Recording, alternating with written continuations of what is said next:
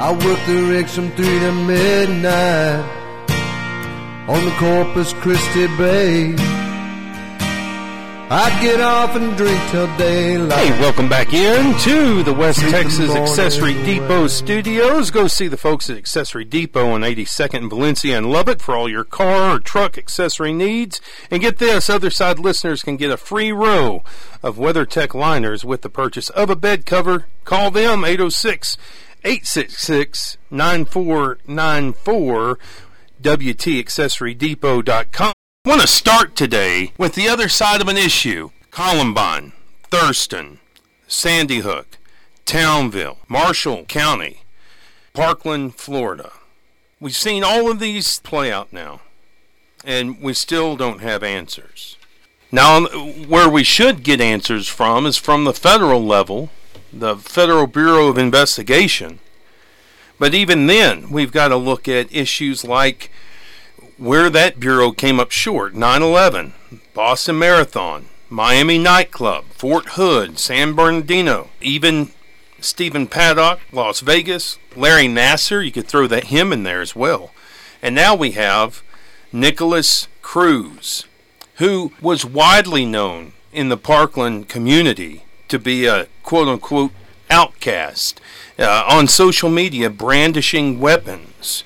23 calls made to the sheriff's office about Nikolas Cruz. Now, in looking for solutions, I think that there are a couple of good opportunities out there, and one has come from the Texas legislature, a program to train and arm what they call school marshals, quote-unquote.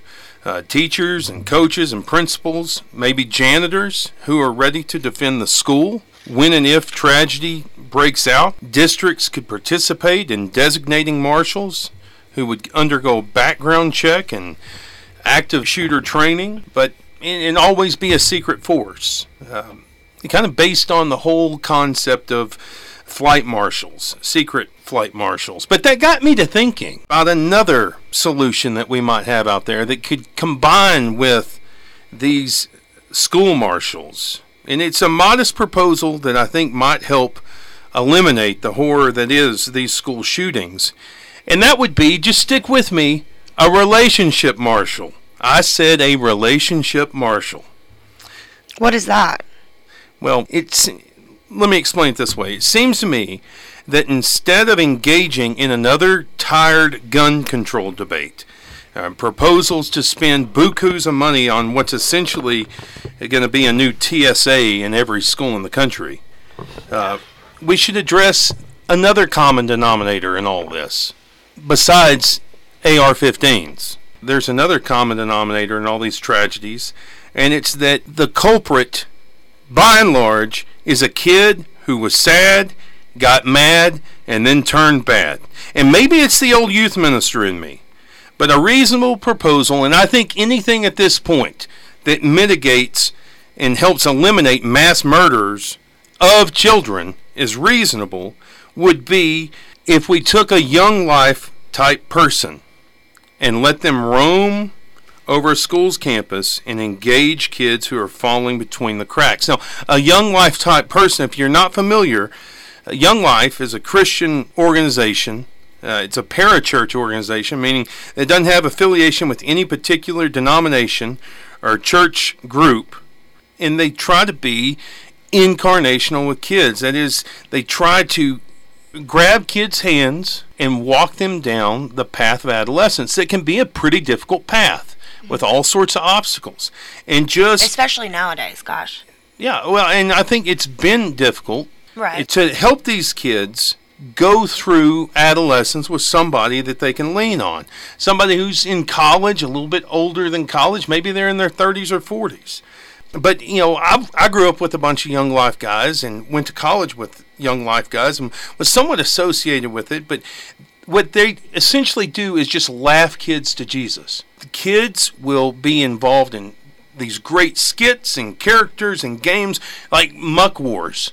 You ever been a part of a Muck War? I don't know what that is. I mean, if you're 16 and you hear Muck War, you're like, I'm interested. What's that? And what they do is they take these big 50-gallon trash cans and fill it with dog food and sour milk and, yeah, I see that face, and mayonnaise and mustard and all sorts of condiments and good fruit, rancid fruit, pickles, I mean, anything that you can think of. And they put them in these big containers and go out to a field and have a big muck war. Golly. And but it's things like that constantly. Now, back to the point. A Young Life type person on these campuses. And they wouldn't need piles of certificates, just the know-how to be relational with kids, to turn frowns and downward spiraling hearts upside down. Now, I've worked with kids, and I'm no expert, but I have had experience with kids, and kids who have confessed with no small amount of shame that they thought about being a school shooter at one time. As crazy as that term is in the American vernacular, and it certainly was during that time, it's 10, 15 years ago. Yeah. But they had thought about being a school shooter, and I only heard those confessions after they'd come a long ways down the road, and they were willing to get that shame out, right, and name it. And, here's the deal is that it sounds counterintuitive, but hot water freezes faster than lukewarm water. And these kids, once you crack them, you get them to crack a smile, once you get them to just give you a modicum of trust, then they do turn around a lot of times. I've seen it firsthand. And that has a lot more to do with supernatural realities than anybody wants to give credit, but they do. In our school district, in Lubbock Independent School District, and they assign an assistant principal, an attendance clerk, and a counselor to each kid. But from there, these three school officials collaborate on the progress or digression of kids. And there are other programs too, but my point here is this. Before jumping into the trenches of an entrenched gun debate and installing TSAs at schools, why not give these people who are working in teams of 3 on one kid one more resource who can go to that kid on that kid's terms and laugh and throw balls and ride boards and sit knee to knee and eye to eye with them. And people who sign up to set sail and arrive at the shores of young legions. And this Nicholas Cruz, by all indication, was a legion. He was stuck in his head, and he believed in a reality that was a horrifying reality once it played out. It could be argued by some people that, well, it's not the job of schools to help heal hurting kids. It is. I think they play a part in it. Well, you'll hear people say that, and that's a home situation that needs to be addressed at home. And to the utilitarian, that argument would make sense. You know what else isn't the job of schools? To clean up the blood of mass murders. That's also not the job of schools. And for better or for worse, public schools are the best representation of a society's condition. And if you think about our society, who do we follow? I mean, think about the TV shows that we watch. The Sopranos, Game of Thrones, Breaking Bad, characters that are dark. Yeah. Now kind of guide American entertainment. It's a sick culture. And on top of that, this is my big takeaway from working with kids for so long, is that in America, we have a problem with spiritual constipation right now. We take everything in, and we don't eliminate. Everything's okay. There's nothing that's wrong. You be you. You do you. And kids get sick over time when that's all they're led to believe. Right, because they're not. Have you seen that commercial about Brita? And it's real quick. And it's Steph Curry, and he's like, filter out the bad. Yeah. You've seen that commercial, exactly. Right? Yeah. Mm-hmm. But we don't eliminate anything. And then you add brokenness at home on top of that, and it's impossible to keep culture and home problems out of schools. It's just simply impossible. And I realize that I'm using Christian analogies and proposing a Christian parachurch organization here, but I'm not proposing proselytizing. People have motivations for what they do. Every time you meet a counselor, it's always interesting because they have a story to tell. Lots of teachers have. People who are in the people service business have stories to tell about why they're there. Right. And you cannot discriminate based upon motivation. But I'm not proposing at all proselytizing. What I am advocating 100% is that we need to mend kids who are quickly arriving at a place psychologically wherein shooting other kids and teachers makes complete sense. And if you think, well, Jay, this is a stupid proposal, relational marshals, well, do you have a better proposal? And to the atheist who's bound and determined to fight any sort of, if this were ever taken up as a serious policy decision, they would fight it on the grounds of separation of church and state. Well, guess what? You can't separate church from state outside of the walls of government. Okay? It's impossible to completely separate the two, and so it is also impossible to separate culture from kids or home problems with kids. And I would invite a different proposal. Now, a Young Life staffer whose sole job is to roam and rove over high school campuses and just to love on kids. That sounds pretty good to me. And it wouldn't eliminate all the possibilities of tragedy, but it would certainly mitigate them to some extent. And this isn't to imply at all, please don't hear me say, groups like Community in Schools or youth ministries or churches or even teachers and coaches and principals and other staff aren't doing fine job. There's just so many of them. Let's get one person, and that's their full job, is to look for these kids, because the writing was certainly on the wall with Nicholas Cruz, and on several different levels it was never addressed. A Young Life guy or a gal could catch it, probably could catch it, and as a taxpayer I'd be on board with such a proposal. As a father, I'm even more so on with that proposal. I'm not for arming, I'll just say this publicly, I'm not for arming every teacher. I think that's not reasonable. And I just remember some of my coaches in a little school that just came in and out a year at a time, 2 at a time. Some of those people were not people that I would want my children to be around if they were armed. Right. No, I totally agree. Yeah. So that's how we're going to kick off the program today. How about a relationship marshal? Ross Ramsey's coming up, the executive editor of the Texas Tribune, breaking down all the hot races in Texas, what we can look forward to over the next week as we head into the March 6th primary. And then I'm really looking forward to talking with Jim and Barbara Miles, who live in Leon County, just north of Houston, south of Dallas. They have a ranch, but a ranch that could have a high-speed bullet train go through it. That's right. The proposal would take away their ranch. We want to hear straight from them because we want to give voice to the other side of Texas. You stick with us. We'll be right back. We got some news to get into.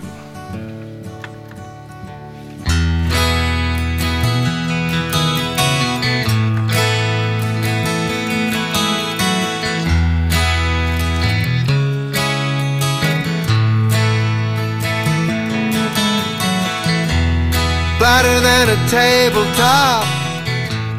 Makes you wonder why. Hey, this segment's brought to you by Racer Car Wash, voted Lubbock's best wash for 5 years running. Stop in at one of 5 convenient locations across Hub City for the best wash around, guaranteed. See more at racerwash.com.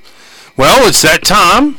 It's time for some news, little sister. What do you say? Absolutely. Let's go for it. What headlines you got for us? So a couple of things that I wanted to kind of address is, so the closing ceremony of the Olympics last night. What'd you think about that? Wait, the Olympics has started?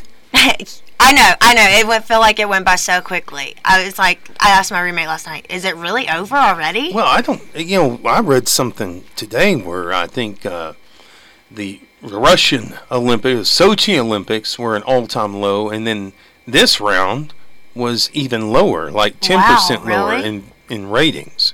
Wow, yeah. That's crazy. So I say, is it over in jest? But I think a lot of people would say, wait, there were the Olympics? Yeah, it's just if we had like a super hockey team, yeah, not the NHL not being involved. I mean, that's a problem. But anyway, go ahead. Well, so the opening, I mean, I thought it was pretty cool, the closing ceremony, though. You watched it? I watched some of it. You watched the flame go out? Well, not... Did you cry? No. Okay. But I thought they did a really good job. The commentator was not that great, though. No. But anyway, the next... They really miss Matt Lauer. Yeah. Yeah. And then this weekend, Lieutenant Governor Dan Patrick listed Senate candidates he's endorsed in an email that he sent out to supporters. Was I on there? I didn't see it. No. I didn't get to see the email. I looked for it. I'm not necessarily a Patrick supporter. I think Patrick would endorse gout over me. But go ahead. Yeah, so anyway, it didn't include the Amarillo State Senator, Kel Seliger, or any of his opponents.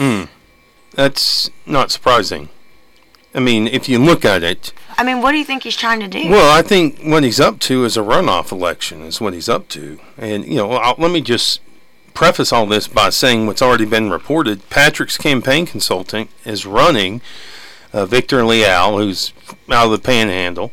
He's running Leal's campaign. We talked about this on the show previously, but for people who are just listening, he's running Leal's campaign. Well, so this is how it works. If Mike Cannon is also running that race, a former mayor of Midland, if he endorses Cannon, then people are like, see, the jig is up. That's what it's about. Leal's supposed to take votes away from Seliger up top, and then Cannon's going to get a lot more support down in Midland, supposedly, with the lieutenant governor signing up. Now, if he endorses Leal, then he peels votes from Cannon, and then Seliger could maybe win the initial primary without a runoff. Cannon. Without a runoff.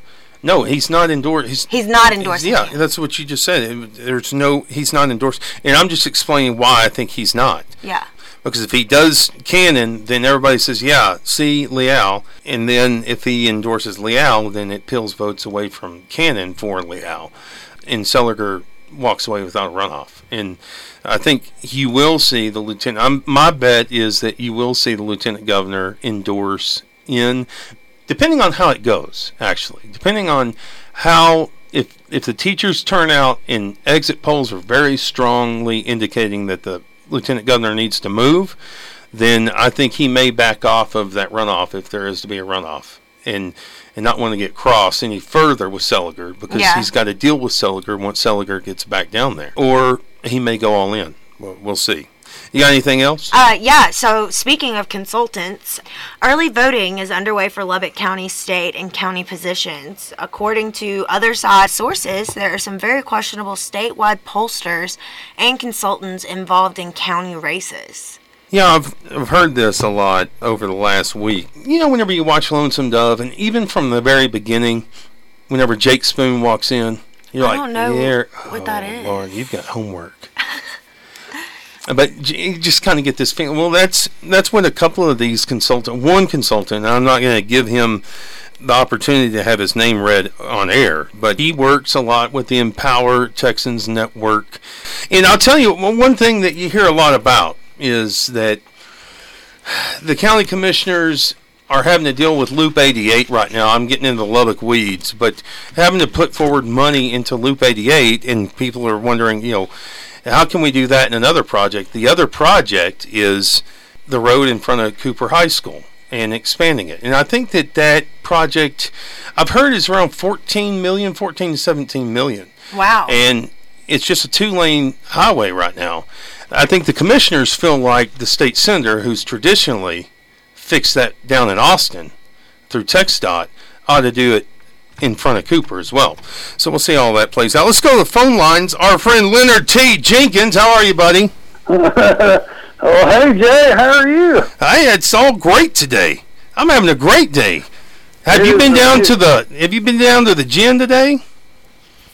Do you put bourbon? You put bourbon in the coffee at the gin? No, I thought you asked me if I'd been to the gym today, and the answer is definitively no. Negative Ghost Rider.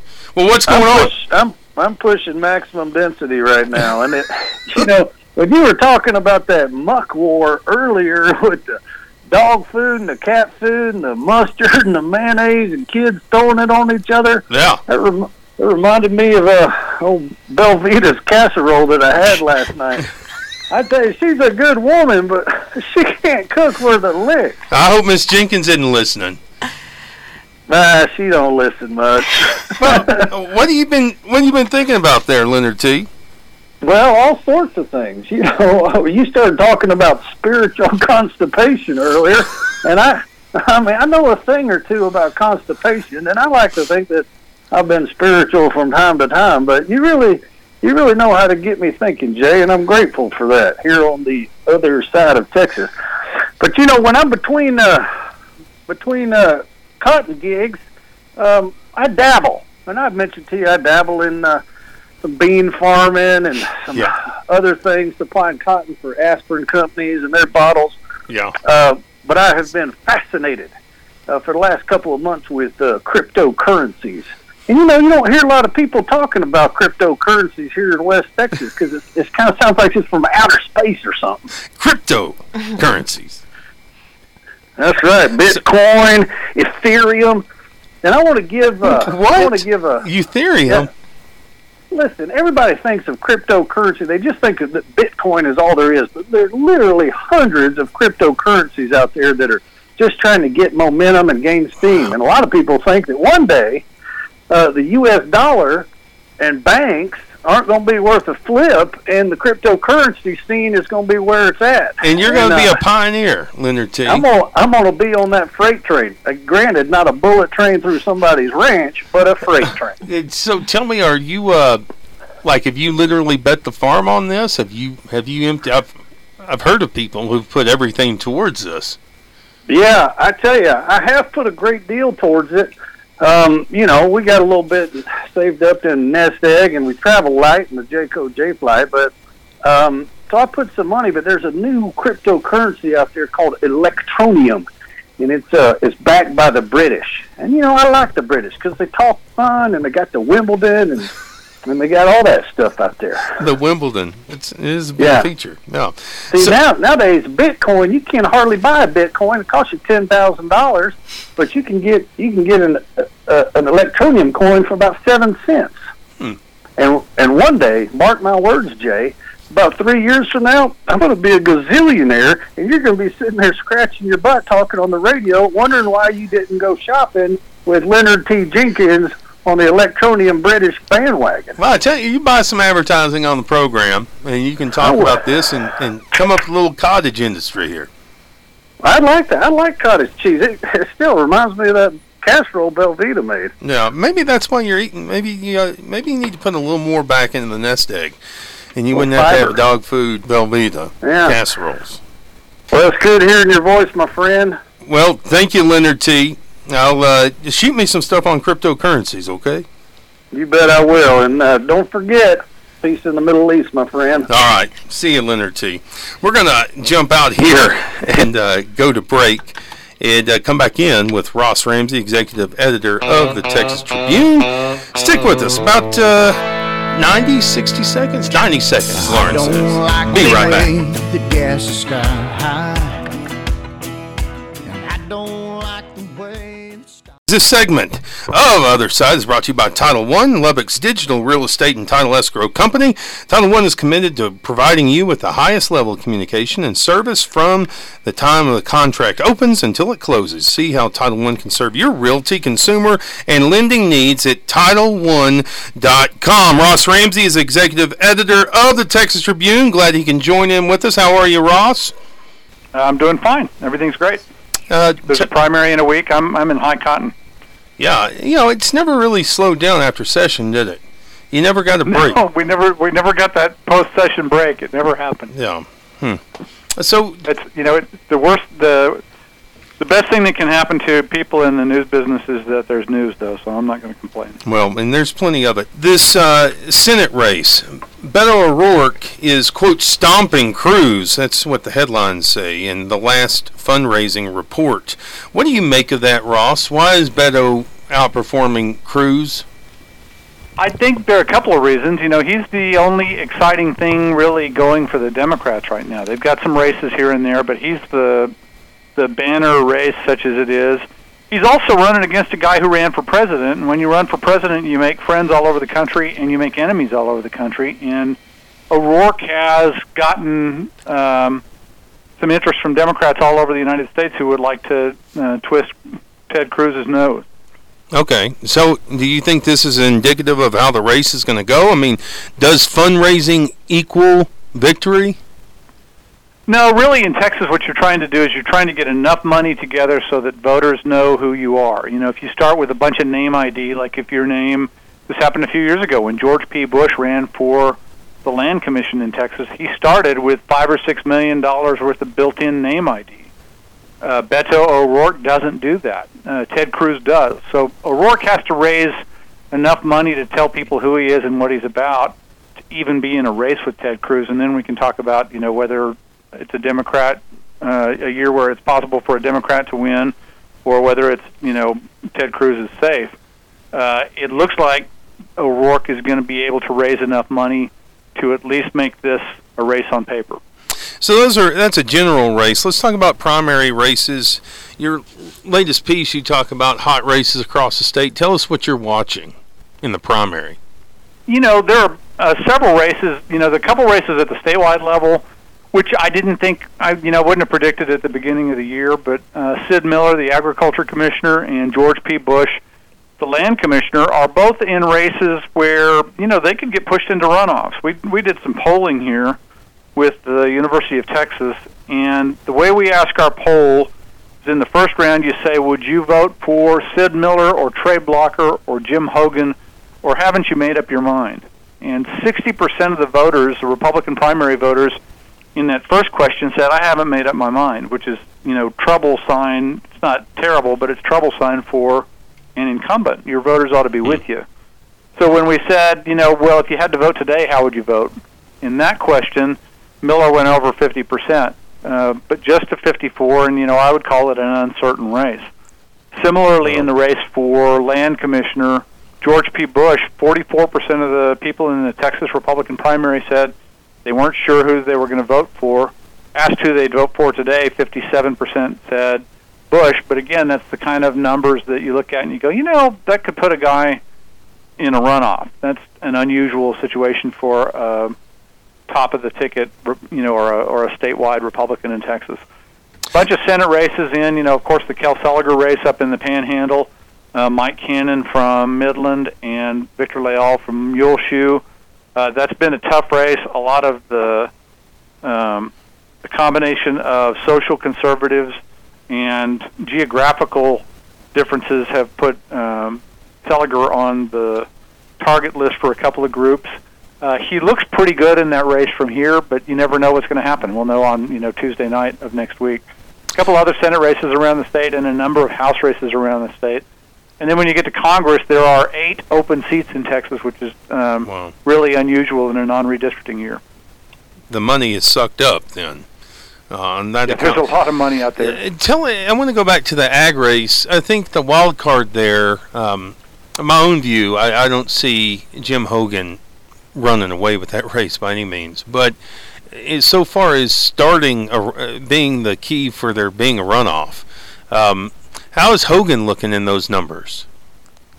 You know, he gets up around 20%, which is enough to push it into a runoff. You know, if you mash the numbers around, they're very soft. I mean, if you've got 60% of the voters saying in the first question they haven't made up their mind, and you say, well, if you had to, what would you do? That's not exactly the same as here's who I'm going to vote for. And, you know, Jim Hogan, even though hardly anybody knows him, he's been on the statewide ballot before, and that's, you know, that's what people in politics call a good ballot name. It just looks good on a ballot, and if you don't know anything, you might go eeny, meeny, miny, mo, and land there. I'll take Hogan. You know, I called him, and, you know, we're trying to set up a thing in that race, that ag commissioner race, and I called Hogan, and he said to me, Ross, no, I'm not interested in radio. I can't give you the exact quote because I don't have it right in front of me, but I wrote it down. It was something essentially that said, I'm not doing any radio. I'm not doing any TV. If people want to know me, they can read about me in the newspapers.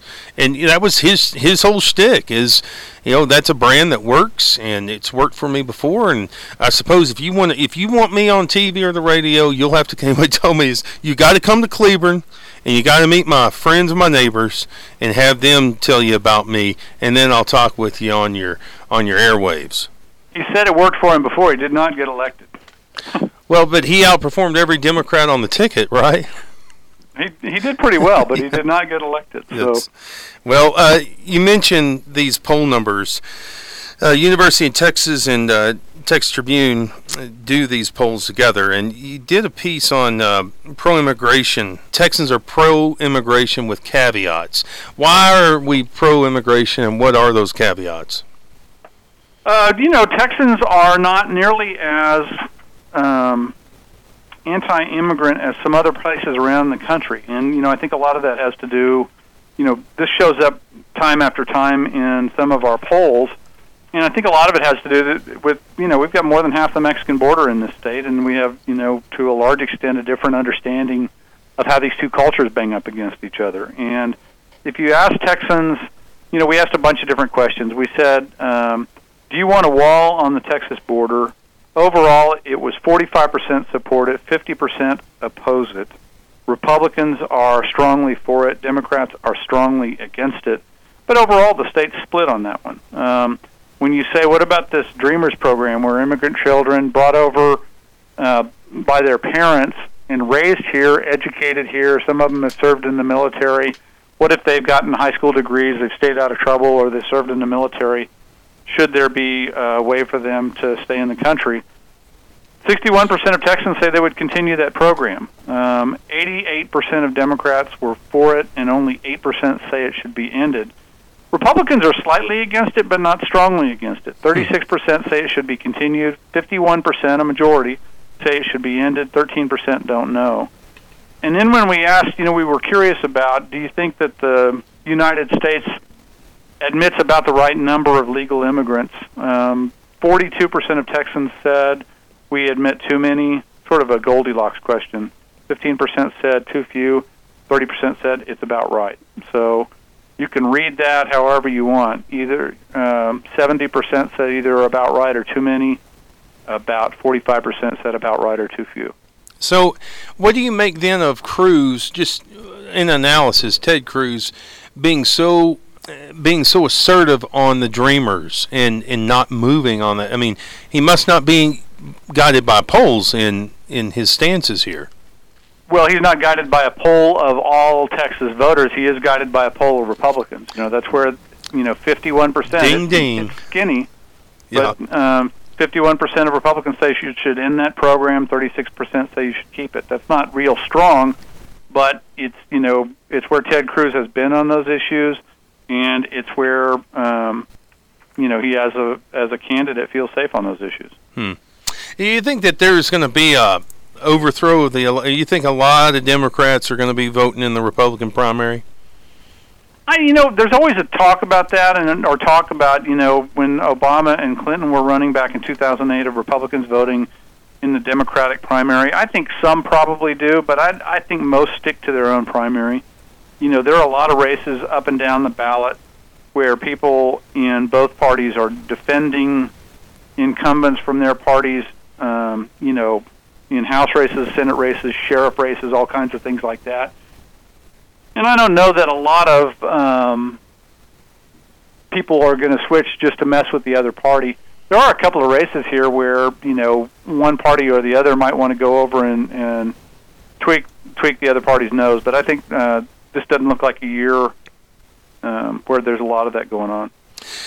Okay, so what do you think's the big story going into the rest of the week?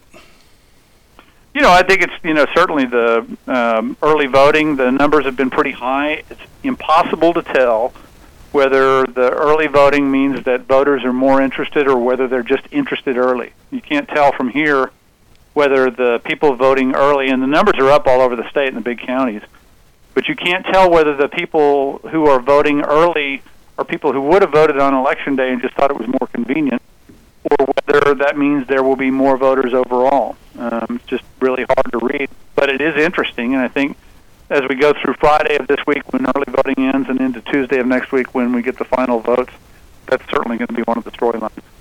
Are you a voter, Ross? Not in primaries. Okay. I vote all the time, but I don't vote in primaries. My view, better for me as a political columnist not to take sides. Wow. Okay. We can have that's a long argument. Yeah. Well, that makes perfect sense. Might involve some drinking. So are you, just let me know. So do you early vote, or are you an Election Day guy? I like Election days, but, early voting is great if if it makes it more convenient. There's something to be said for letting people vote when they want to, for allowing it to be a convenience thing. There's something to be said, I think, also for making a big deal out of it, having a big day where everybody goes and votes, and it's, we don't have the 4th of July for 2 weeks. I can kind of argue this either way. There are scholars who can argue it either way. I'm not sure expanding early voting increases the vote, and I'm not sure that shortening early voting would cut into the vote, but a lot of people have really strong opinions both ways. I'm going to think about your theory or your practice of not voting in primaries. I haven't done it, in a long time, and, sometimes it makes it easier to win an argument. There it is. Well, he is at Ross Ramsey on Twitter, and you can check him out at texastribune.org. Thank you, Ross. Always a pleasure, man. We'll talk to you next time. Bye-bye. I think maybe I will. Maybe I will start doing just the voting generals and not voting primary. Well, I mean, Ross has to. I mean, let's just face it. In other sides of Texas, and not just where we're sitting, by and large, unless you're like down in the Rio Grande Valley, it's the Republican primary or nothing. I mean, that's the way things are going to play out. I mean, I'll vote in the Republican primary. And so this is my first year being registered as a Texas voter. So you haven't voted yet? No. Okay. I haven't. No. For people just listening, where are you from, little sister? Mississippi. All right. Yeah. Sorry. Where I have. Don't be sorry. What are you sorry for? You know what? You ought to be. Our listeners don't know where I'm from. I just talk as if they do, but they don't. What you need to be sorry for is changing out that mascot to a bear or whatever. Oh, I know. The Colonel. What was his name? Colonel what? Colonel Reb. Yeah, Colonel Reb. Yeah, I know. Then you guys went with bears. but it was almost a Star Wars character. It was almost a lot of things. They're actually changing the mascot again.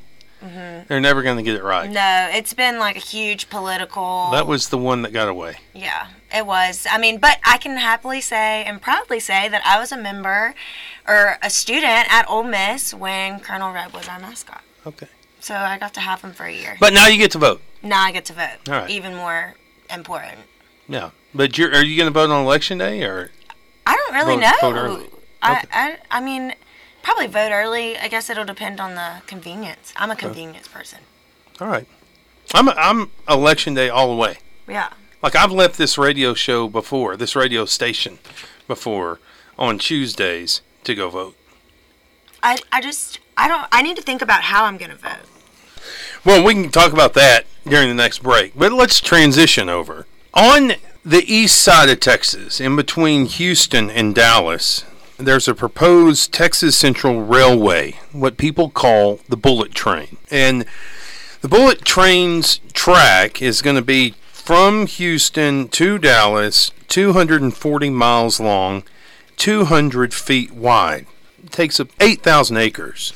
And it's a parallel to I-45 in between Houston and Dallas. And what they say is that the Bullet Train will take 90 minutes to get from Dallas to Houston or Houston to Dallas. And is that at present 700,000 people fly annually to and from Houston, Dallas. But Texas Central Railway says that they say around 5 million people will ride this bullet train annually. And I don't agree with that. So you're going to go from, how do you go from 7 to, like, understand it's it's the new express, and let's go take a ride on it. Like, I would want to do that. Yeah. But that would be the extent of it, I would think. Well, well, for those that live down there, obviously it's going to be a big thing. But it's supposed to be priced the same as plane tickets, and there is no way. So you got a lot of concerns with this, and it begins to pit urban quote-unquote progress against rural property rights for that track to be installed, for the infrastructure to go in. And then you got other concerns like noise and water, historic properties. And if there's going to be one or two trains, my understanding is that it's going to be two trains. And if you live, your house is outside of what they want to take through, I'm assuming it's going to be federal eminent domain, a federal taking of the land.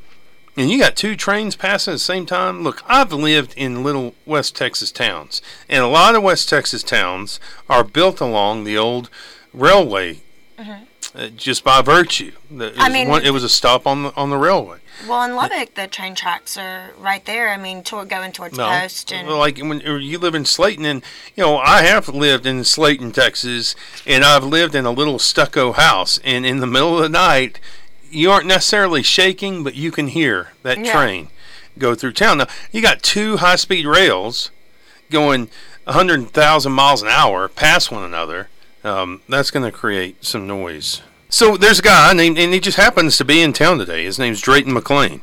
He's the CEO of Texas Central Railway. They've had this underway for 3 years, but they've only allowed public comments for 75 days. Wow. And some of those, there's different sets of public comments, but those are coming to a close. There are people who complain that there was an omission of a feasibility study to the point about 700,000 riders versus 5 million. So where's the feasibility in all of this? How much money is it going to cost?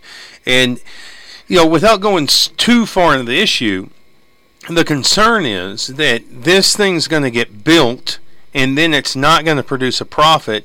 The people who came in and were responsible for putting it into place have already got their money. They walk away. Then the federal government is going to have to come in and take over operation. But then what are they going to do with the operation? There's only one group of people involved in this situation who know how to operate that train, and that's the Japanese. And Can so I set up you're an going to have analogy real quick about this train thing too? You're welcome to it. Okay, I'm gonna bring it. So we just had the Olympics. We come in as Texans. We build this huge train. It ends up not producing. It's not used. It's just there. Well, a lot of Olympic buildings that have been built in the past are completely abandoned. 100% abandoned. I read that the train cars that they installed in D.C. to go around town, that's already done. Yeah. And I can't remember what that number was off the top of my head. I didn't use it for show prep. But it's gone. And so the concern is much like an empty, great analogy, little sister, like a Olympic venue. But here's the difference. I don't know how many Olympic venues went in with a state taking of land. Yeah. And you can't get those tracks back off of ranch land. And then on top of that, the land that they've taken, now you're going to have the Japanese oversee it. Now, Americans might be a little more graceful in what they do with that land than Japanese. And my understanding as well is that it's not just the land that they're going to take, but water rights and mineral rights as well. And who do you lease that to? Who do you lease that to? And what are they doing with all this? Anyhow, Kevin Brady, House Ways and Means, is not happy with this situation on the federal side, and neither are a bunch of rural residents. And coming up, we're going to get into a conversation with Jim and Barbara Miles, who live in the train would go right through their property, and they live there in Leon County. Hear them talk a little bit about that issue as well. The reason why we want to tell the stories of other sides of Texas and give voice to places that need to be heard in Texas, and the Mileses will certainly have a story to tell. Now, we'll also reach out to the other side and let them talk about why progress is worth it and what it could mean for Texas into the future. But progress is going to come at the cost of property rights, of rural property rights, and how expensive is that going to get? And there, so we want to tell people homes. And homes that they've lived in for generations. Right. But here on the western part of the state in West Texas, we've got a couple of issues with looking at, speaking of federal taking of land, down on the border for the wall to go in as an infrastructure, as a barrier, that's going to be a federal taking of land. And how's it going to impact folks? So there's a nice correlation there. But also the extension of I-27, for it to be extended from Lubbock to Laredo, there's going to be taking of land there too. And so this isn't just, in some ways, maybe this situation with the bullet train will set precedent on, it will certainly be a forerunner in the wall and potentially the interstate as it goes down to Laredo, if it goes to Laredo. Right. Whenever you look at, if the federal government comes in on that train, then these other federal projects, these other federal road projects, I mean, you can just hit the 10-year pause on any more progress on those things. And that's going to begin to involve people who are trying to put in other interstate projects throughout the state. So this has far-reaching consequences politically, but also in the realm of ethics and legality, how this bullet train goes in, and then the politics that play out from that. I don't know of a person who deals with, who represents people fighting federal taking of land, but that's going to be a pretty good vocation to be in the next decade or two in Texas, because there are going to be a lot of people who are awfully worked up about those things. And looking forward, again, at the top of the hour, next segment, we'll have Jim and Barbara Miles, who are going to talk to us about their place there in Leon County. You know how else you can get from Houston to Dallas? Drive. Yeah, and drive in a real car. Yeah. That was sold by real people at really great prices. And that's what my friend Derek Beard. I'm going to make a shift. Yeah, we need to make a shift. That's right. A shift to Derek Beard, who has just started Shift Automotive Group. Derek's been in the car business for 20 years. He's worked on the pavement, and he's installed the accessories, and he's financed the deals. And now he's got his own dealership, the Shift Automotive Group. Derek and his team are friends, and they are honest brokers, especially when the unexpected comes, like a wreck. Like a wreck. I had a wreck. Or, yeah, you had a wreck. I flooded my car. See? These things happen. You need a car guy when those things happen. Right. Derek and his crew are a rarity in the car business. Real cars for real people at really great prices. Check them out just outside the Loop on 58th Street. They're at Shift Automotive Group. You can go to shiftlubbock.com. So we're going to set you up with a break. Get back in about 60 seconds, and we'll get old Jim and Barbara Miles on the phone talking speed bullet trains right here on the other side. I met a Genso Clara Queen in Memphis. His class voted him most likely to run with scissors. Welcome back to the other side with Jay Leeson. I worked the Wrexham 3 to midnight on the Corpus Christi Bay. I'd get off and drink till daylight. Hey, welcome back in to the West Texas Accessory Depot studios. Go see those folks at Accessory Depot at 82nd and Valencia in Lubbock for all your car or truck accessory needs. You can also check them out online. They can mail to you, WTAccessoryDepot.com. Well, we want to give the opportunity for rural voices to be heard. We have a couple of voices for you to hear. They are Jim and Barbara Miles calling us from Leon County, right there in between Dallas and Houston. How are you, Mileses? Fine, thank you, Jay. Tell us, how far are you north of Houston?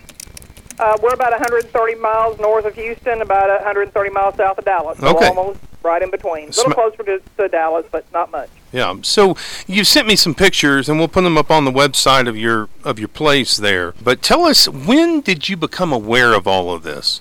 Early 2015, late 2014, and it was already something that was creeping up our way. But word just got around from neighbors saying that they'd heard talk about it. I think some survey forms had been discussed, in counties below us. At one time, they were considering going through Montgomery County, where Conroe is located. And so, word just kind of spread about it. Nobody really had any information, much on what the project involved. But, word of mouth just caused interest, and then, interest caused investigation. So that's how we found out about it. So if word of mouth wouldn't have spread, then surely surveyors showing up would have clued you in. Tell us about what kind of visits you've gotten to your property. Well, we weren't visited by surveyors until later than a lot of people were, and I think that's because they had altered the route some to the south of us. But when we were contacted, it was by a woman who was sort of covering this area. So she had already been, identified to us, and she'd made the rounds to businesses and things like that to sort of get familiar with the area. But the first time we ever met with her was at a community meeting that was held in town, and it was a sort of get to know about this project type thing. And so there were a lot of Texas Central Railroad personnel in place, as well as some of their contractors, the landmen, and all of that. And there was one particular woman who was assigned to our area who'd become quite chummy with a neighbor of ours who had actually fallen in line with the project, and she was sort of using that woman to to get through to us. But she had big hair, big smile, and wanted to laud the praises of the project to us, and we told her immediately that we had no interest in it. How bad would that job be, by the way? I know. mean, you got to go into small towns. Well, they do work on commission, so they have many different approaches that they use. If honey doesn't get it, then they get a little nastier, and more aggressive in their approach. So. Now, this sign that's up in the Houston Chronicle piece that you all are quoted in, no trespassing, violators will be shot, survivors will be shot again. Is that at your house? No, that sign is not at our house, but Okay. That's pretty much the sentiment. I mean, we told this woman in no uncertain terms that we weren't interested in her leaving cards, leaving notes in the mailbox, leaving anything on our fence, calling us. We were not interested in what they had to say, what their offers were, and they're pretty persistent. But we made it clear to them that by putting the purple ribbons around our fence, that was a universal sign of no trespassing, and that the law would be called, or worse, if we found somebody on our private property. Purple ribbons, is that what you all have taken up? A lot of you and your neighbors have taken up to say we're not interested in selling? Is that what that ribbon means? Yeah, I mean, that's not something that we as an organization adopted. That's just a sign that is recognized, that a purple ribbon on a fence means no trespassing. I mean, that's not a new thing. Okay. Jim, are you there? Yes, sir. I'm here. Okay, good. I wanted to make sure that you were there. I couldn't hear you. I want to be clear to listeners that we're not bringing in any formal organizations at this point. I know that you all, I've read you and then heard about you, and so I decided to reach out to you. I think it's better for listeners to get an organic from the ground before we start hearing canned messages, and that's not to be disrespectful to either side of the issue, but we want to hear these stories before we get into the issue from both sides of it. So Jim, tell us a little bit about the property. How many acres, and how long have you had it? How many owners have there been? Well, my wife can tell you exactly the time limit and everything. I think she sent you the time limit and everything that we've owned this property. But we've had it since I've been running this ranch since about 2000, the year 2000. And I was helping the older man that owned the property. And he was sort of like a daddy to me, because my daddy died awful young when I was awful young. And so he was sort of like a daddy, and she was sort of like a mama to me. And we when they passed away, she passed away, she gave me the ranch in Bandera. And then when he passed away, he gave me the ranch here, Barbara and I here, the ranch here in Leon County. What's the name of the ranch? It'll do. It'll do. It'll do ranch. It'll do ranch. So and we've got it sounds like it won't do, though. Well, the whole thing about it is it's a cattle ranch. and I have right at 200 mama cows. I also raise bulls and sell Angus Plus bulls. So it's a paying operation. Even though I'm 78 years old, I still work every day. How do you think those bulls are going to take high-speed trains coming through there? Well, they're not going to like it because they're awful quiet, and this area here is a pretty quiet area. We don't have other than trucks going down the highway, the county road here. We don't have any transportation problems or anything like that. We don't have any noise. Everything's pretty quiet and pretty calm. And I, as I stated, my cattle are our living, really.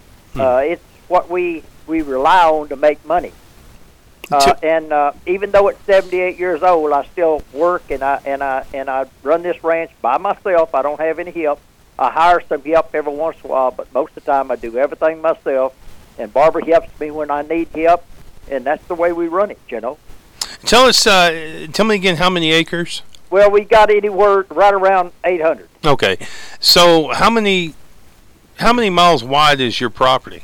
Well, it's 3.5 miles from one side of I own both sides of a county road in front of our house, and then I go all the way to the county road on the next, on the back side where they're trying to put this train in. So from one corner to the other corner, it's about 3.5 miles long. Okay, 3.5 miles. So what I've read is that it's going to be about 200 feet wide, what they're asking for here. 240 miles, 200 feet wide. Is it just 200 feet wide? No, it's not going to be just 200 feet wide. That's just for the track. That doesn't count the fence. That doesn't count the maintenance right-of-ways on either side, and that doesn't count the extra property they can condemn on either side of it for maintenance, for retention ponds, for stockpiling rock, for all kinds of, their own particular uses.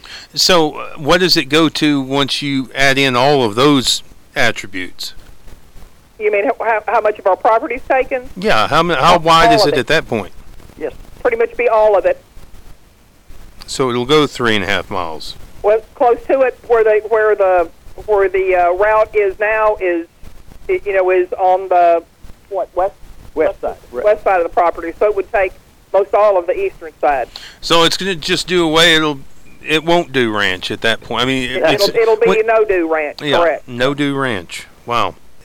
Because it wouldn't just be your house at that point; it's the entire ranch. Well, this thing is from where you looked at the picture, behind where she took the picture is our house, and it's across a creek called Brushy Creek, which is one of the biggest creeks in the area, and we've got all kind of wildlife, ducks, geese coming in the wintertime. We've got a deer out here just galore. We're naturalists. We don't believe in killing these animals just to be killing them and hauling them off, And so we've got all this area between us and where this train's supposed to be going, and it's going to go right behind our house, which is about, I'd say 2 football fields. So tell me, are they going to let you keep the mineral and water rights, or do they take that as well? That's part of the deal, is that you have to give up your mineral rights and your water rights on the property when they take it. I mean, that's what they're offering to do whenever they give you this option contract. That's within the term. That's their terms within the contract, and that's non-negotiable. I don't want to get into specifics, but have you been offered anything close to what you feel like your property, with all rights considered? The option contracts will offer you what many people see as certainly more than what your per acre value would be if you want to sell your entire place, but they don't take into consideration that what property remains is going to be devalued by 90%. And so, the money that they're offering for the immediate acreage they're going to take doesn't take that into consideration. It doesn't take into consideration the fact that we'd have to sell our cattle at a loss because there'd be, no way to continue to run the ranch here.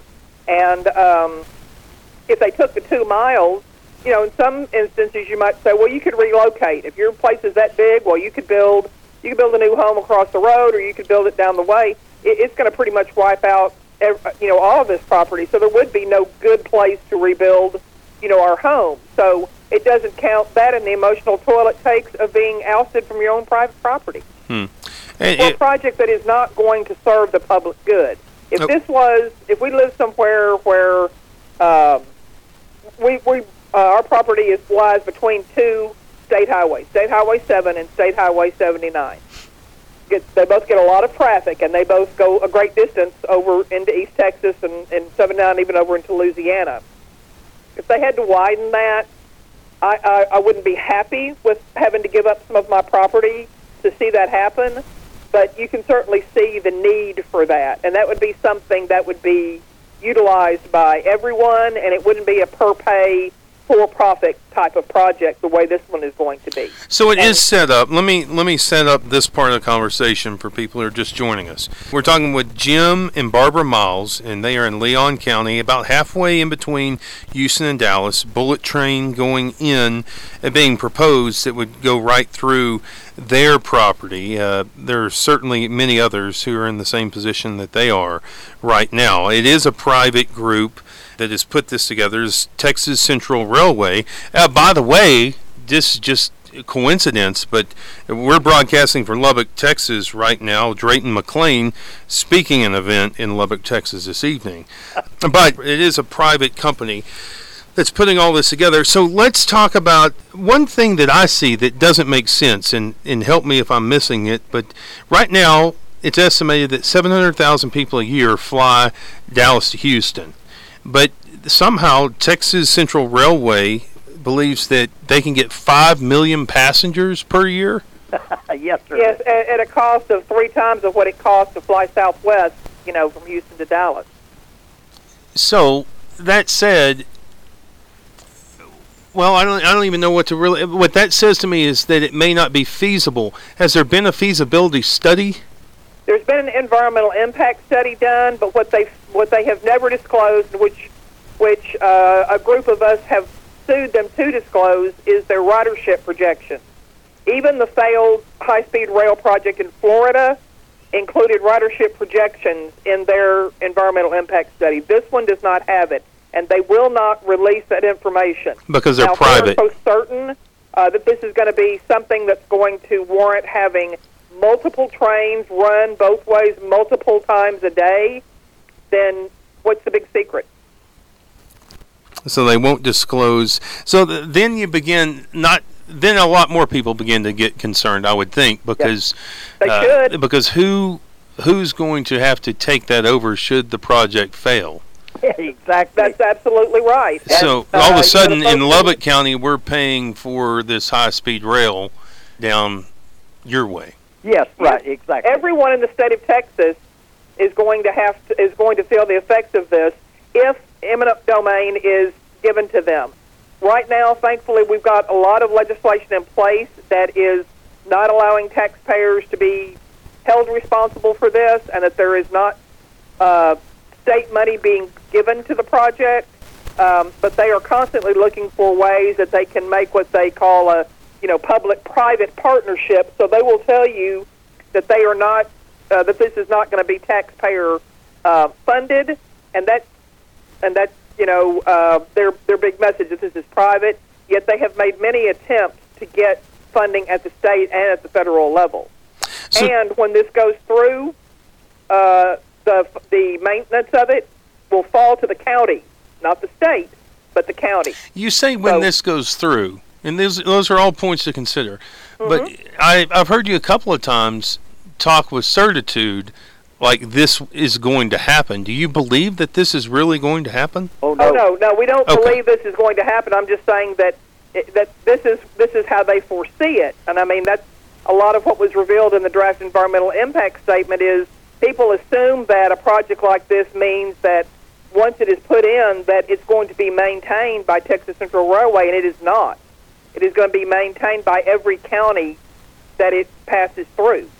So roads that are going to be closed and private roads that will be closed if the project were to go through, that's going to be up to the county and the county taxpayers to try and reroute traffic for emergency services, for school buses, for mail service.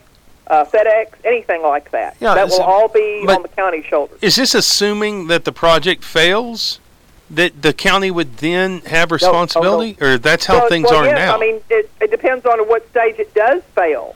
I mean, if you consider that, like Ellis County with the Super Collider disaster, and how people were left there, then yes, if they get midway through the project and roads are closed and services have to be rerouted, people sell their places out and all of that, and the project does not go through to fruition, then yes, the county will still be responsible for any damages that are left behind. This Florida bullet train that you mentioned, Barbara, is it still operating? It's never operated. Just like California, it's a perpetual money pit, and that's what's going to happen with this, and if it ever happens. But, Jay, we have always suspicioned that this is beyond high-speed rail, but this has to do with a land grab for whatever project comes down the line, more importantly to get eminent domain authority for private projects, which is a very, very dangerous thing. Tell us what the difference is, Barbara, and Jim Miles speaking with us here on the other side of Texas. What is the difference between a state taking in eminent domain and federal taking? Well, right now the state of Texas has no clear stand, evidently, on eminent domain. There's never been a private project that has been awarded it, but there's never been any clear legislation that says it will absolutely never happen. And so, of course, this is a project there's never been anything like it in the state. So, it's very likely a test case, if you will. So that's why we're watching this very closely, because as disastrous as this project would be, the project itself, what's even more disastrous would be the precedent it would set by allowing a private project to get eminent domain authority, which right now it's only given to, public utilities. And one of the things the Texas Central Railroad wants to say is that they are a public utility. They're a railroad, but then they want to tell you they're not public. They're a private company. Yeah, they won't give you the feasibility. And they're definitely not a railroad. They're not a railroad. They have not one single car, not one piece of track. They still won't definitely say that this is the definitive route, though we know that it is. And they've just now named locations for stations. There's not been any, clearing of the stations. They've named where the site is going to be. And this is all going to be built overseas. Their biggest investor is a Japanese bank. And so all of the track, all of the cars, all of those materials will be Japanese. They will be sent back over here, but that's where the construction will take place, not in Texas. This is not a Texas project.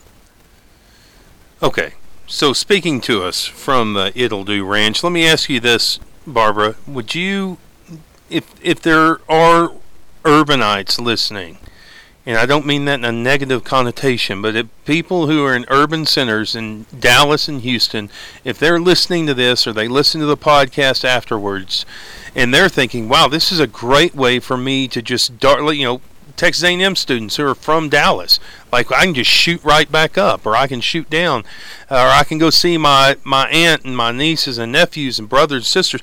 This will be a great thing, and I can just get there in a little under an hour and a half. What would you say to them?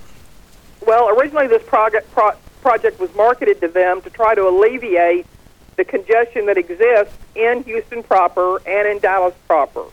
And it's not going to do that. They're going to have to go all the way across town in order to drive to the station all the way across town before they pick up the train, which will then head north, and then they return to the station and will have to fight traffic all the way back to their home. So this will do nothing for that. This will do nothing to alleviate the traffic that they're now experiencing in Houston proper and in Dallas proper. So it turns out to be maybe a 3 or 4 hour trip.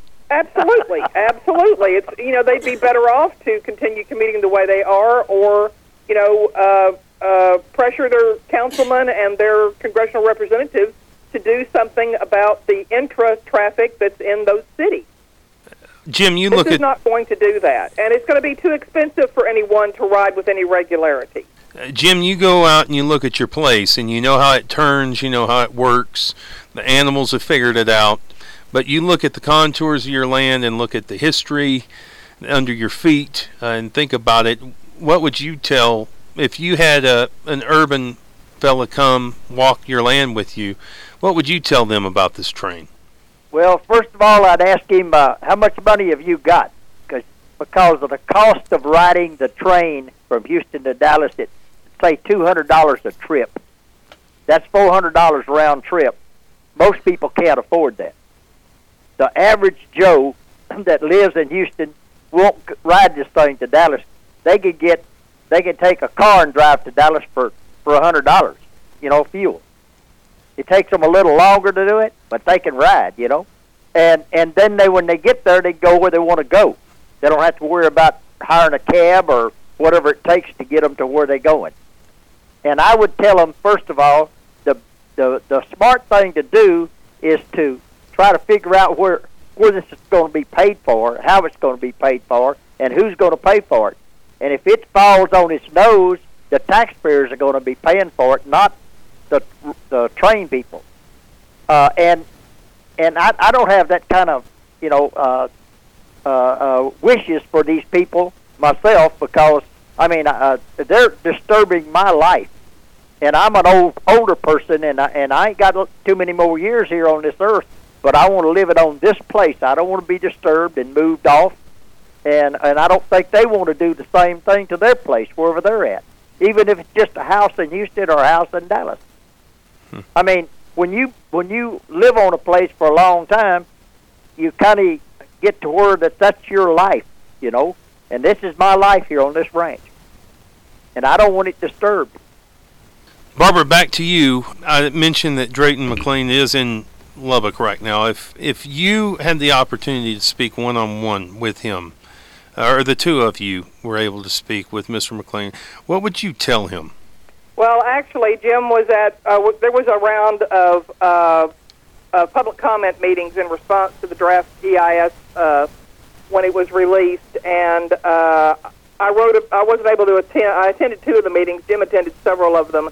One of them being in Grimes County, and I sent him with a piece that I wrote because you could, publicly comment for 3 minutes, entitled "Drayton McLean is a Liar," because many of the things that he has said publicly, in the same way that Bob Eccles, who was originally the face of this project, spatted off and said that it was going to be fun, a fun project. I don't consider being ousted from the home that I plan to live in the rest of my life fun. That it's just going to make a swishing noise. It's going to do more than that. It's going to drive the wildlife population completely out of Leon County. That it wasn't going to, that taxpayers weren't going to have to pick up the bill. We know that that's not the truth. There's no private project, no private concern could possibly pick up the tab for this. I mean, they don't even have 1% of the funding they need yet, and they've been trying to do this for 6-8 years. So, I mean, we know that's a lie as well. So he can smile and say that all he wants to, but I'd like them to rewrite it through Temple and see how he likes it coming up through his backyard, because I don't imagine that he would.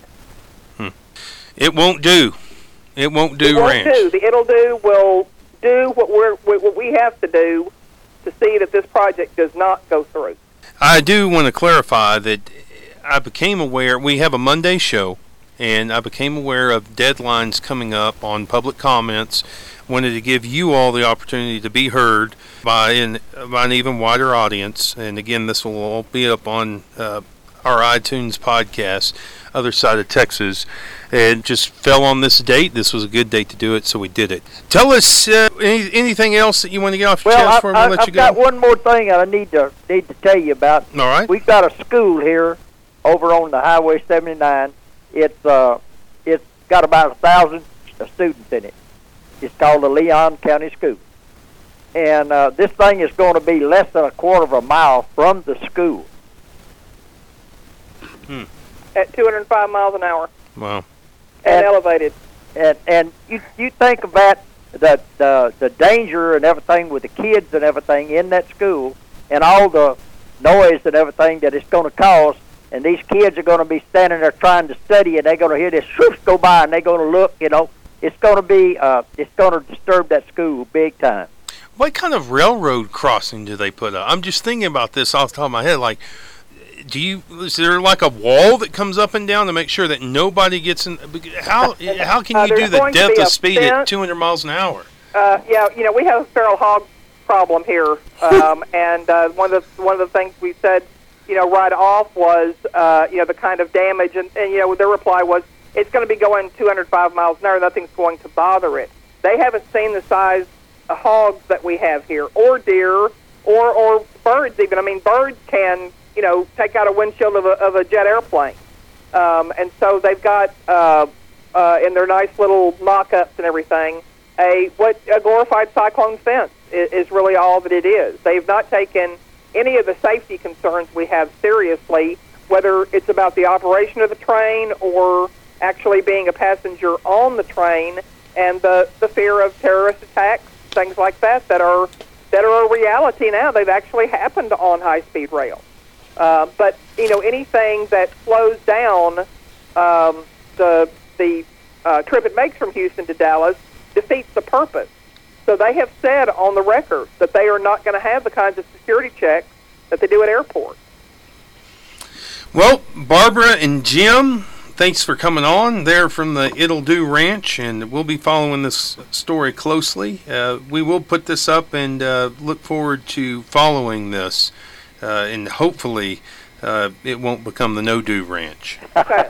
Well, thank you, Jay, for taking the time to listen to rural Texans and to make it known to people that this place right here is priceless to us. No amount of money can buy it. And the idea that they want to pay you off and say, now you're free, you can do what you want, go where you want. We don't want to be anywhere else but right here. Thanks for coming on. Yes, thank you, appreciate it, man. Bye-bye. Appreciate it. Bye-bye. Wow. No do, it'll do. There's a lot to break down there. We're going to take a quick break, be back in about a minute, and get in with our Flint Boot and Hat segment. I think you'll enjoy it. Stay right where you are. Johnny can't drink 'cause Johnny ain't 21. Yeah, but he's 18 and he's pretty handy with a gun. I sent him off to a foreign land, gave him a new pair of...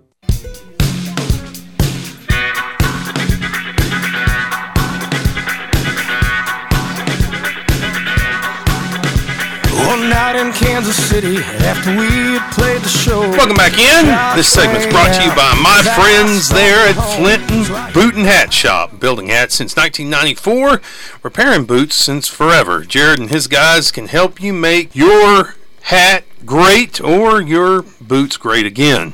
They're right there at Flint Avenue. That's why it's called Flint Boot and Hat Shop at 34th and Flint, flinthat.com. Couple of things to get into, some news from across the state that I found to be of interest. When I can remember whenever I was younger, just around the time I was a senior, there's this terrible story of a man, an African-American man named James Byrd, who was chained to the back of a pickup and he was drugged to his death. Yeah, that was in 1998. Wow. A 24-year-old at that time, John William King, was found guilty. And according to the AP, King has been a prisoner on Texas death row for nearly 2 decades, and he has lost his federal court appeal, moving him a step closer to execution for the hate crime. The 5th U.S. Circuit Court of Appeals last week turned down an appeal from King, condemned for the 1998 slaying of James Byrd. Evidence showed the 49-year-old Byrd was chained by his ankles to the back of a pickup and dragged along a road outside Jasper in East Texas. Prosecutors said Byrd was killed simply because he was black. Attorneys for King argued his trial lawyers were deficient. The 5th Circuit Court of Appeals disagreed. One of the 2 other white men convicted has been executed. The third is serving a life sentence. That's all these years. These things happen and you just forget about them and then they come right back. And man, I just can't imagine being a part of that family where you've tried to put this behind, and justice is still lingering over those who've done the wrongdoing, have killed James Byrd, and now you're a step closer to watching another one of them. I assume that they'll be there to witness his death. So that was notable to me, because I thought, man, that happened whenever I was a kid. And that's crazy. That story blows my mind. Lighten things up just a little bit. No course for a horse is the headline. Man rides onto California freeway. But they missed a very important word in that headline. Intoxicated man rides onto California freeway. This again, the AP. Authorities say a drunken man rode his horse onto a California freeway. Los Angeles news station KABC-TV reports that the California Highway Patrol stopped the man early Saturday, and by early Saturday, I'm assuming they meant about 2:05 a.m. after the bar closed.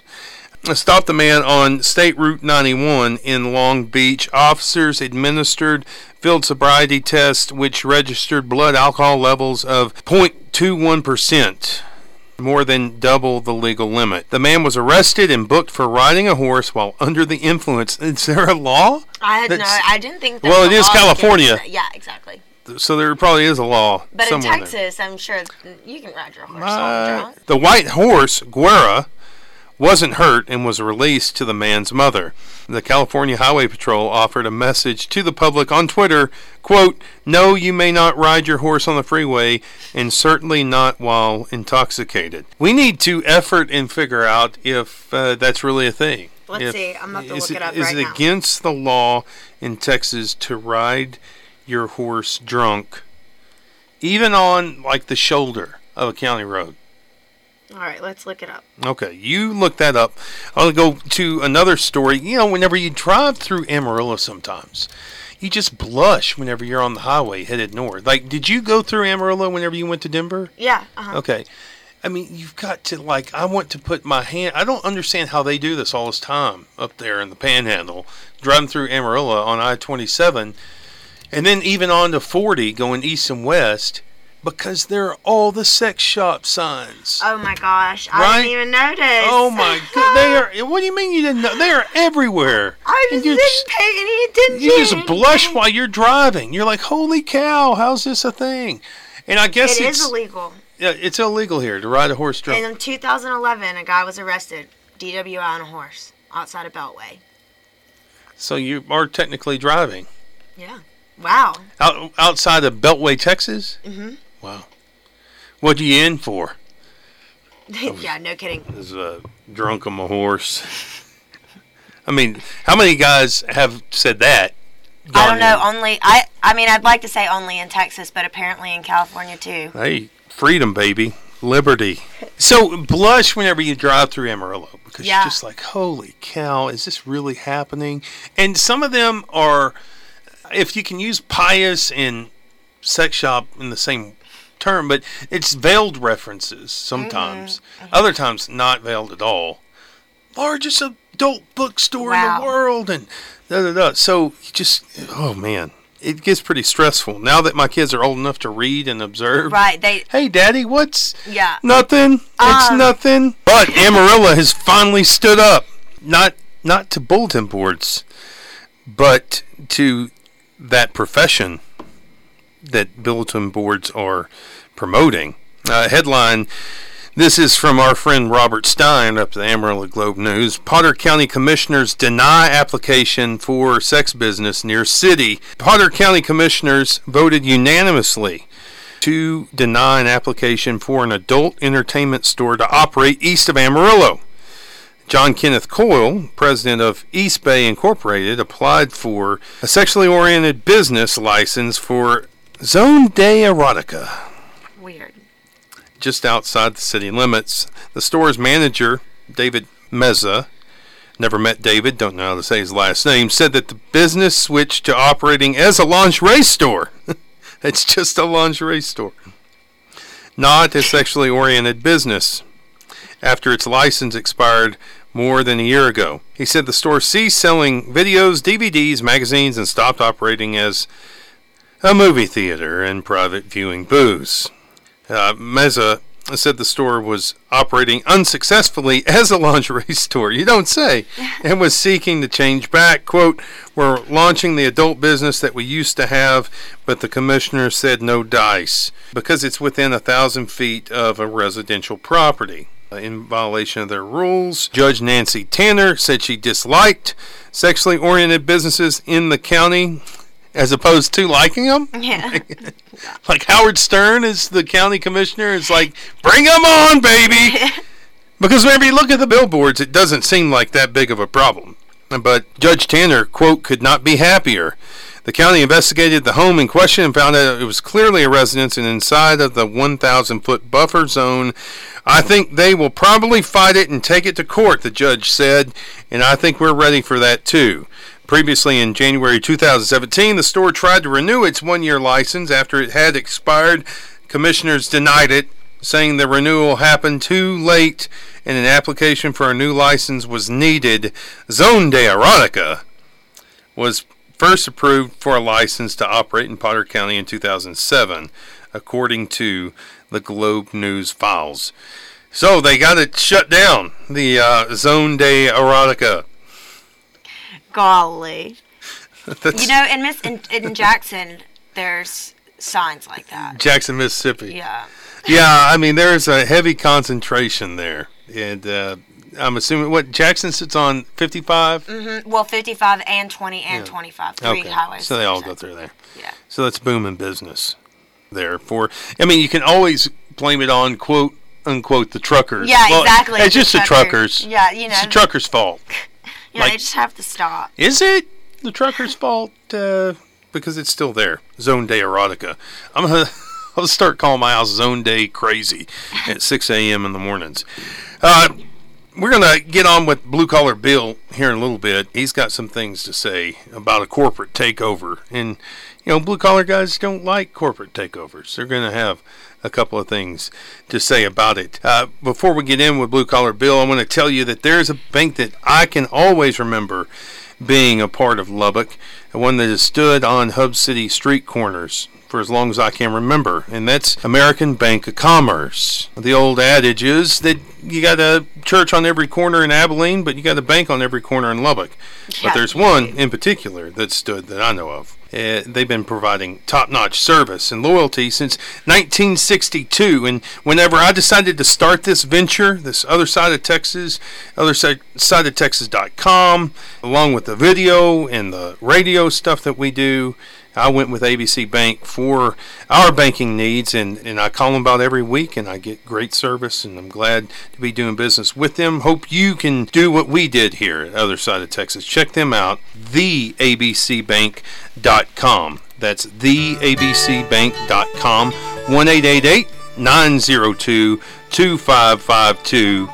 That's 888-902-2552. Going to go away for about a minute. Come back in. Blue Collar Bill. Just 15 and out of control. Lost to James Dean and rock and roll. I knew down deep in... Molded out of red clay and baked in the West Texas sun to perfection is The Other Side of Texas with Jay Leeson.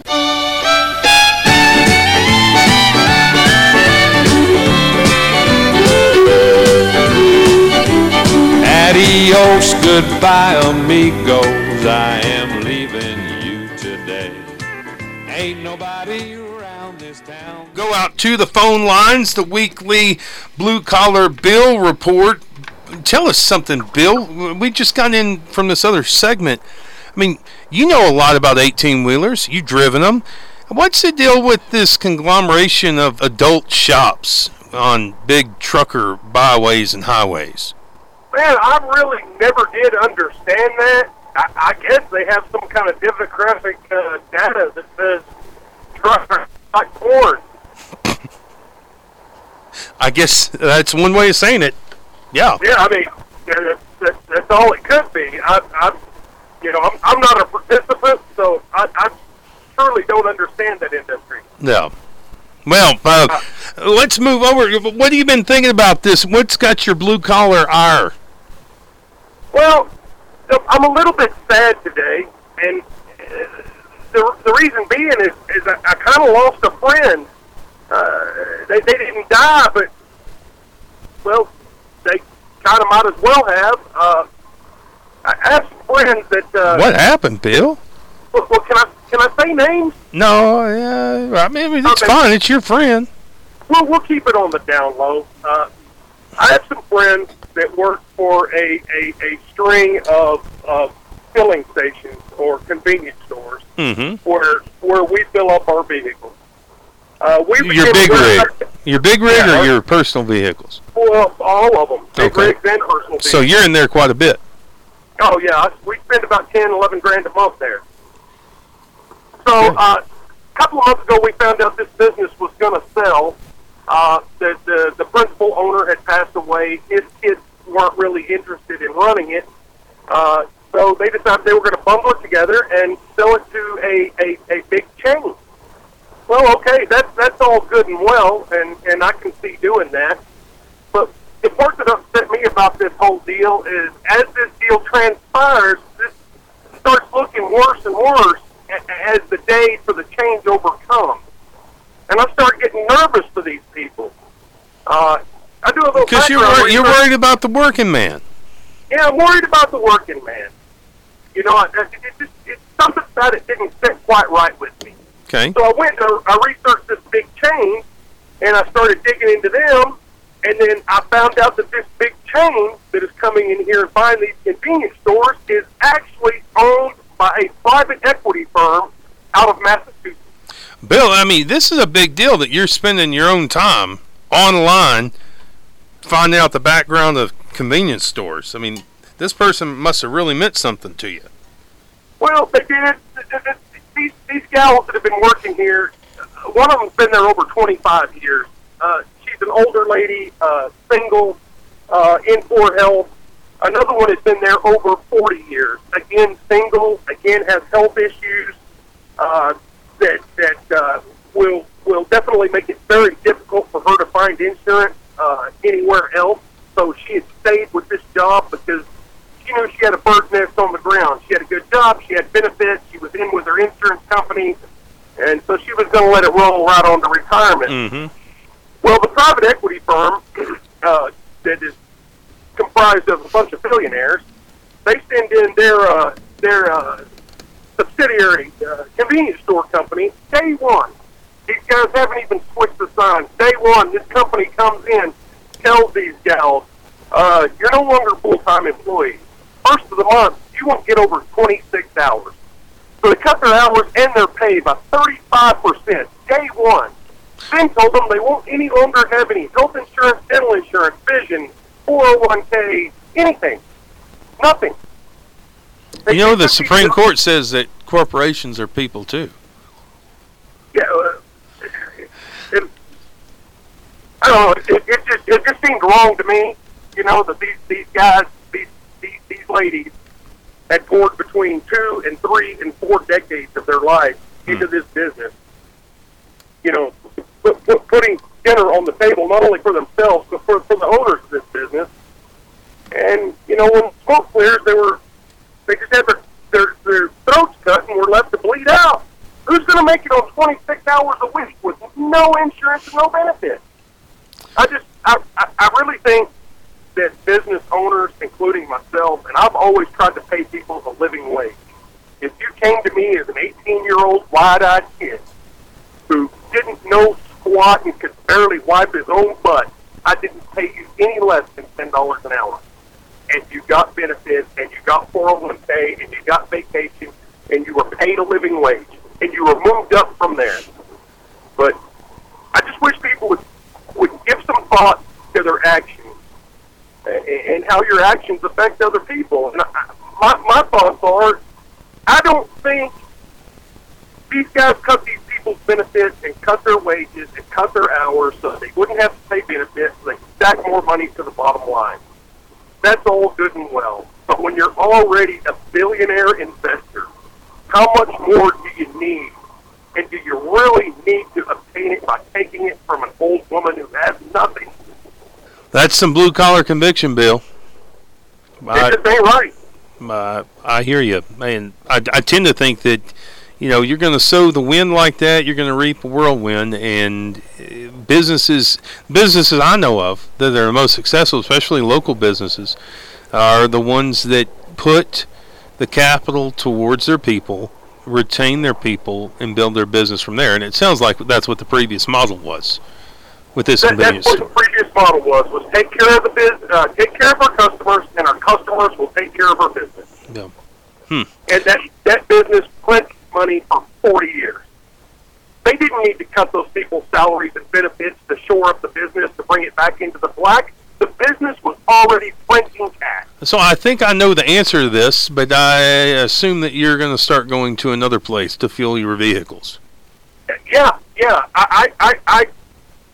I would prefer to do business local, or at least with a state-based organization, and there is a huge organization. It has a massive presence here. It is based out of Corpus Christi, Texas, and they pay their people a living wage and provide them the basic benefits that allow them to stay healthy and upright and functional so they can continue to work. And those are the kind of people I want to do business with, not a bunch of billionaire investors out of Massachusetts who are only down here to shake down everybody they meet.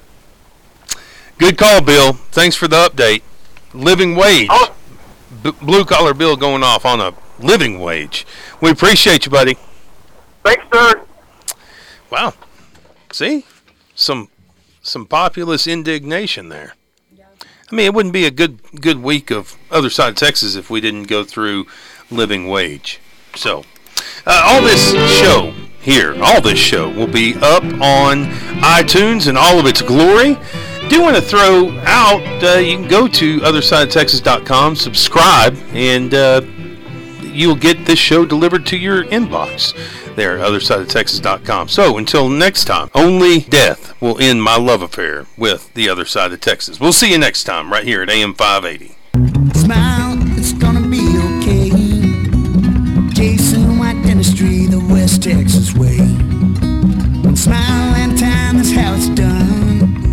We treat you like you're the only one. Your peace of mind is our state of mind. We want to get to know you one smile at a time. Smile, it's gonna be okay. Jason White Dentistry, the West Texas way.